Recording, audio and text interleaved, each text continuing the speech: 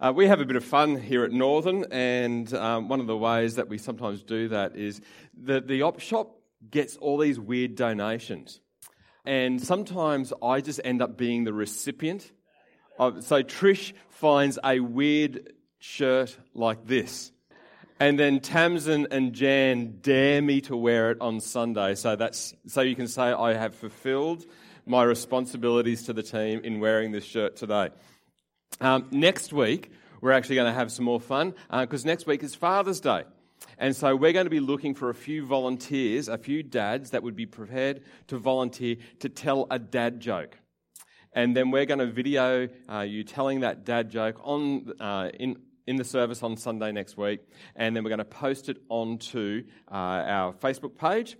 And the best teller of the dad joke will win a movie pass to Hoyts. So there's a movie pass, a double movie pass to Hoyts that we're giving away to the best teller of a dad joke. So if you have a really good dad joke, we've already got some that we selected during the week, and we had a competition with the lunchtime crew that come along to our community lunches Monday to Thursday, and so we had a number of different dad jokes being submitted there, and so we had it was Joanne that came up with the best dad joke in that setting. And so if there's some really good dad jokes, or if you're interested in telling a dad joke next Sunday for the chance to win 2 movie tickets to Hoyts, then see Matt or I after the service. We'll probably need about 3 or so people, I think, is the sort of deal that we're looking at.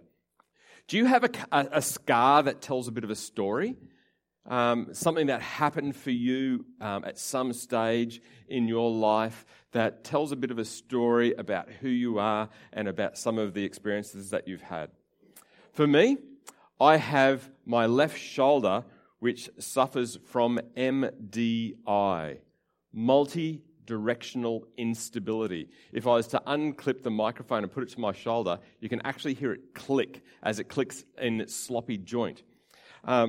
It came as a result of a water skiing accident many years ago.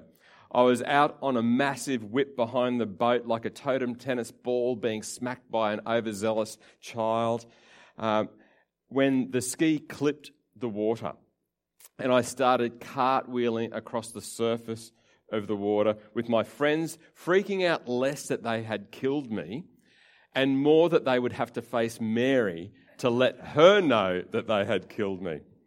Some 15 years later, my shoulder is still sloppy in its joint, and it clicks and it pops. So what about you? We've got a chance for 2 quick stories. We'll take one from this side, one from this side. Who's got a story about an injury or a scar or something that tells a little bit about some of their existence or some of their history? Someone from this side? Okay. So we've got Len. Thanks, Len. When I was trying to save my cat from having a fight across the road, I ran across, I fractured my wrist, and not only that, I put my shoulder out as well. And I've got that click you're talking about. I had physio last week, and it's still clicking. Yep. And that's a couple of years ago. Yeah.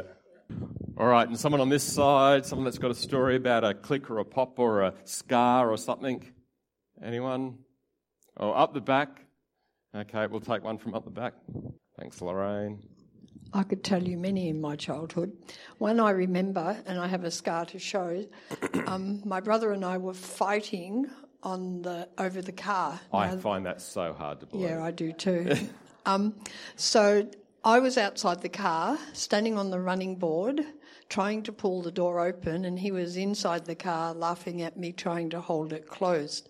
And then he let go of it, so I sort of fell backwards and dragged across the running board, which had a bit of metal sticking out. So I have a hole you could poke your finger in. I still love him though. Brothers, family, they can be all sorts of fun, can't they? All right. For centuries, people would tell the story of Jacob and how he got a new name of Israel and a new limp. It's a story worthy of telling again today. Jacob was at the top of his game. It was as if everything that he touched turned to gold. When he was working for his father-in-law, the more his father-in-law tried to rip off Jacob by changing the employment contract, the better Jacob did in the family business as he outsmarted his in-laws. Jacob's life was one of blessing and abundance, which Jacob acknowledged was from the hand of God in both the accumulation of assets and the protection of those assets. Jacob's success increased to the point that resentment grew towards Jacob. In Genesis chapter 31, verses 1 to 3, we read, "But Jacob soon learned that Laban's sons, Jacob's brothers-in-law, were grumbling about him. 'Jacob has robbed our father of everything,' they said. 'He has gained all his wealth at our father's expense.'" It's amazing the perspective and how perspective changes things, isn't it? And Jacob began to notice a change in Laban's attitude towards him. Then the Lord said to Jacob, "Return to the land of your father and grandfather, to your relatives there, and I will be with you." Around 20 years earlier, Jacob and his brother Esau had a massive falling out, with Esau going to the lengths of actually making death threats against Jacob. And now, with facing the return to his homeland, Jacob did his best to suck up to Esau by sending thousands of dollars worth of gifts ahead of Jacob to intercept his estranged brother and hopefully win him over. With the gifts dispatched, Jacob then moves his mass of possessions, his wives, servants, and all his children across the Jabbok River at night. An easy river crossing, which wound its way through a canyon. Once they were settled, Jacob makes an interesting move. He moves back across to the other side of the river. This is no military or protective move. The river or brook would afford no barrier from an approaching army, nor is he or his family really that much out of sight. It's almost as if Jacob now found himself in this in-between situation. On the one side of the river was his future, his wealth, his family, but it was still shrouded in uncertainty. The future that he cannot yet see. What sort of welcome might he receive from his brother? Over his shoulder is Jacob's past, a past where Jacob outgrew his welcome, a past that tomorrow he would leave behind. One life is finishing, and another life, an uncertain life, is about to begin. However, right now, Jacob is very alone. Physical distance separates Jacob from those he loves. Sure, Jacob is by himself, but dealing with the pressures of an unpleasant situation, conflict and stress, has him feel emotionally alone as well. More than just separation or solitude, the Hebrew word for alone here hints at the concept of abandonment. Feeling separated from community, even feeling separated from Yahweh, God himself. As Skip Moen puts it, perhaps Jacob is compelled to cross because there is something unfinished in that place, something non-tangible that cries out to be carried across and be buried on this side. Whatever it is, he must return to face the emptiness in his life. It has all come down to this. In the end, he is alone. All his possessions, all his relationships evaporate in the dark. It is night, the night when there is nothing left but the former Jacob, the night when it has all moved on except. And so, in that night, in that place, Jacob wrestles. It's an accumulation of all that has been before is his downfall. It's the maneuvering, his calculations, his self-reliance, his ability to turn mistakes into advantage. But what is left when all is stripped away? The question is posed, who are you, Jacob? Then out of the darkness comes a man whom crash tackles Jacob to the ground, twists and turns, pinning and reeling free. Arms and legs are going in every direction until both are back on their feet. Rather than running away or calling time out, Jacob is up for the fight. Rather than pushing away, wrestling is an intimate fight. You are up close and personal. I guess that's why there are apparently more injuries sustained in wrestling than there are actually in boxing. In wrestling, you get to know your opponent well. And so for the next few hours, Jacob and the man are in the wrestle of their lives, with neither giving in until the emerging silhouette of the encompassing canyons alert to the pending dawn. The visitor goes to break the deadlock by unlocking Jacob's hip from its joint with an extraordinary touch of his hand. Now Jacob moves from wrestling to hanging on to the man with all his life. "Let me go," the man says, wanting to tap out. However, Jacob is not prepared to let go so easily. Dislocations and sprains are common in wrestling. But this was no ordinary wrestling injury. And Jacob realizes that he was actually wrestling with someone better, stronger. His wrestling partner was in every way Jacob's superior. After all, you never ask a blessing from someone who is inferior. Names identify, don't they? But names also brought definition. Some names you can be proud of, but supplanter or deceiver is not one that people really run out to get a badge put on their chest, is it? "What's your name?" the man asked. And Jacob, still clutching tight, identifies himself as Jacob. His birthright was gained by deception, and both his father and his grandfather were recorded in the stories told about their own bouts of deception. What greater blessing could Jacob receive than that of a conversion? To have his name converted from one that identifies himself as a deceiver to that of Israel, a God fighter, someone who wrestles with God and survives, someone who wrestles with man and thrives. Without identification, the man slips away before the shadows fall on the ground, and Israel knows that he has met more than his match that night. He wrestled with God and survived, receiving a fresh start, a blessing above all blessings, and a limp to remind him and the nation that would be named after him that God is still God. Some 16 centuries later, a descendant of Israel, John, found himself in a wrestle with Yahweh God.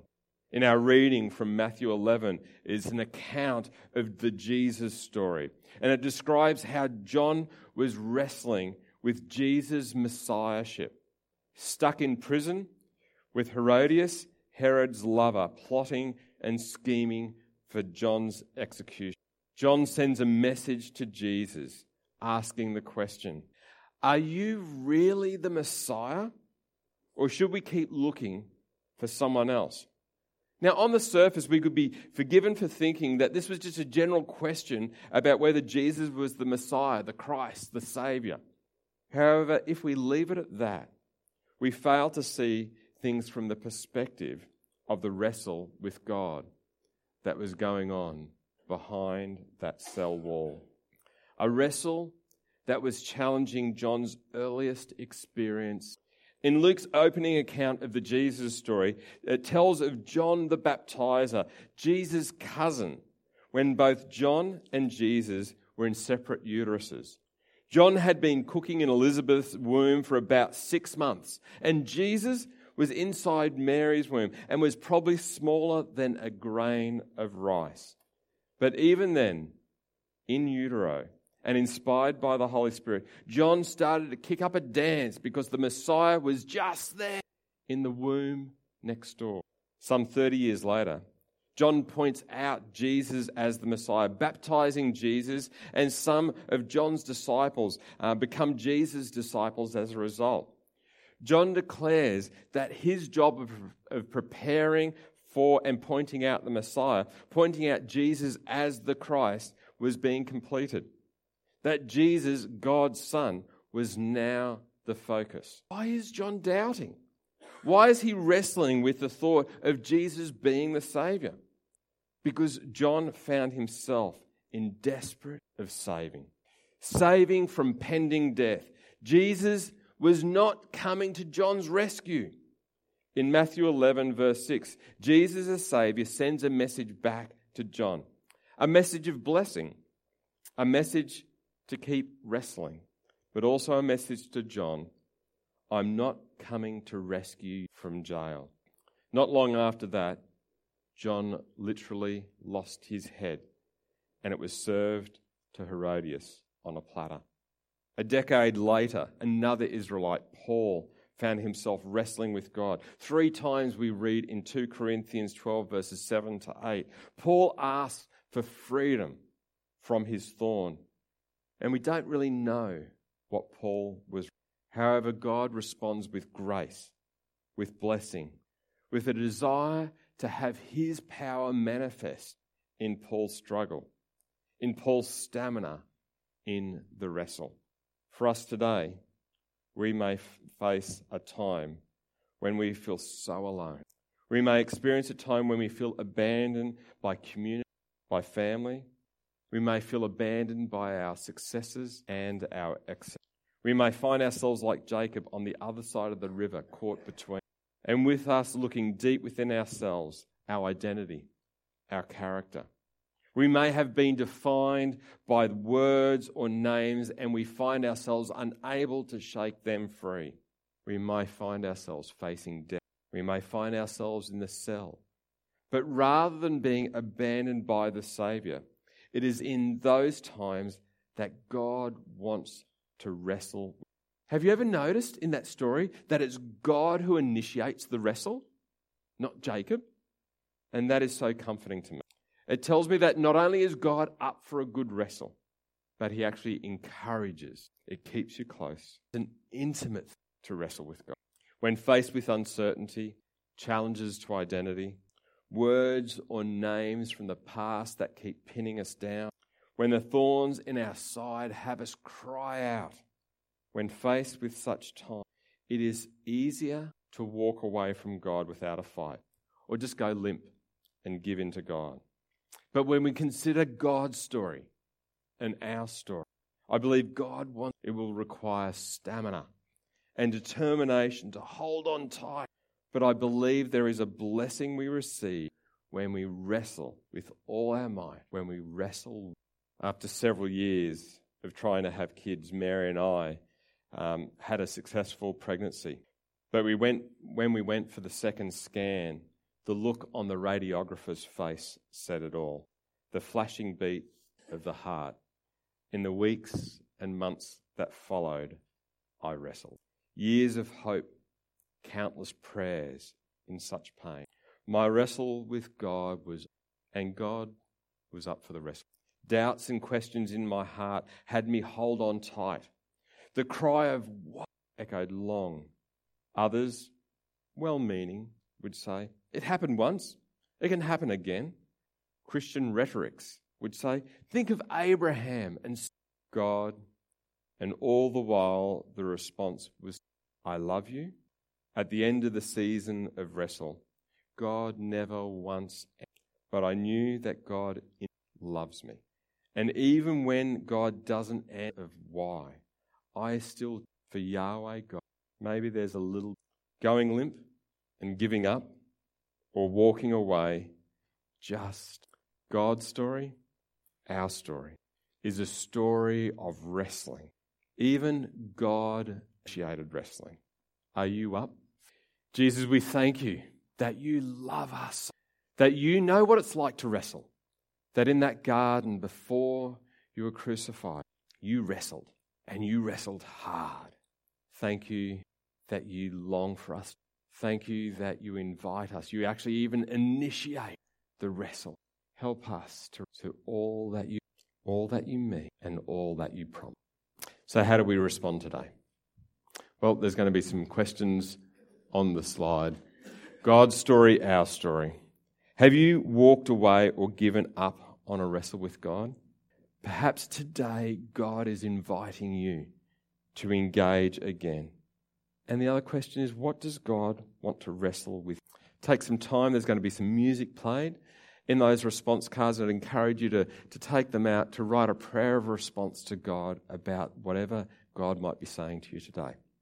And during the singing of the final song, we'll have an opportunity where those cards can be collected if you'd like to pass those in. But let's now do some business. God bless you.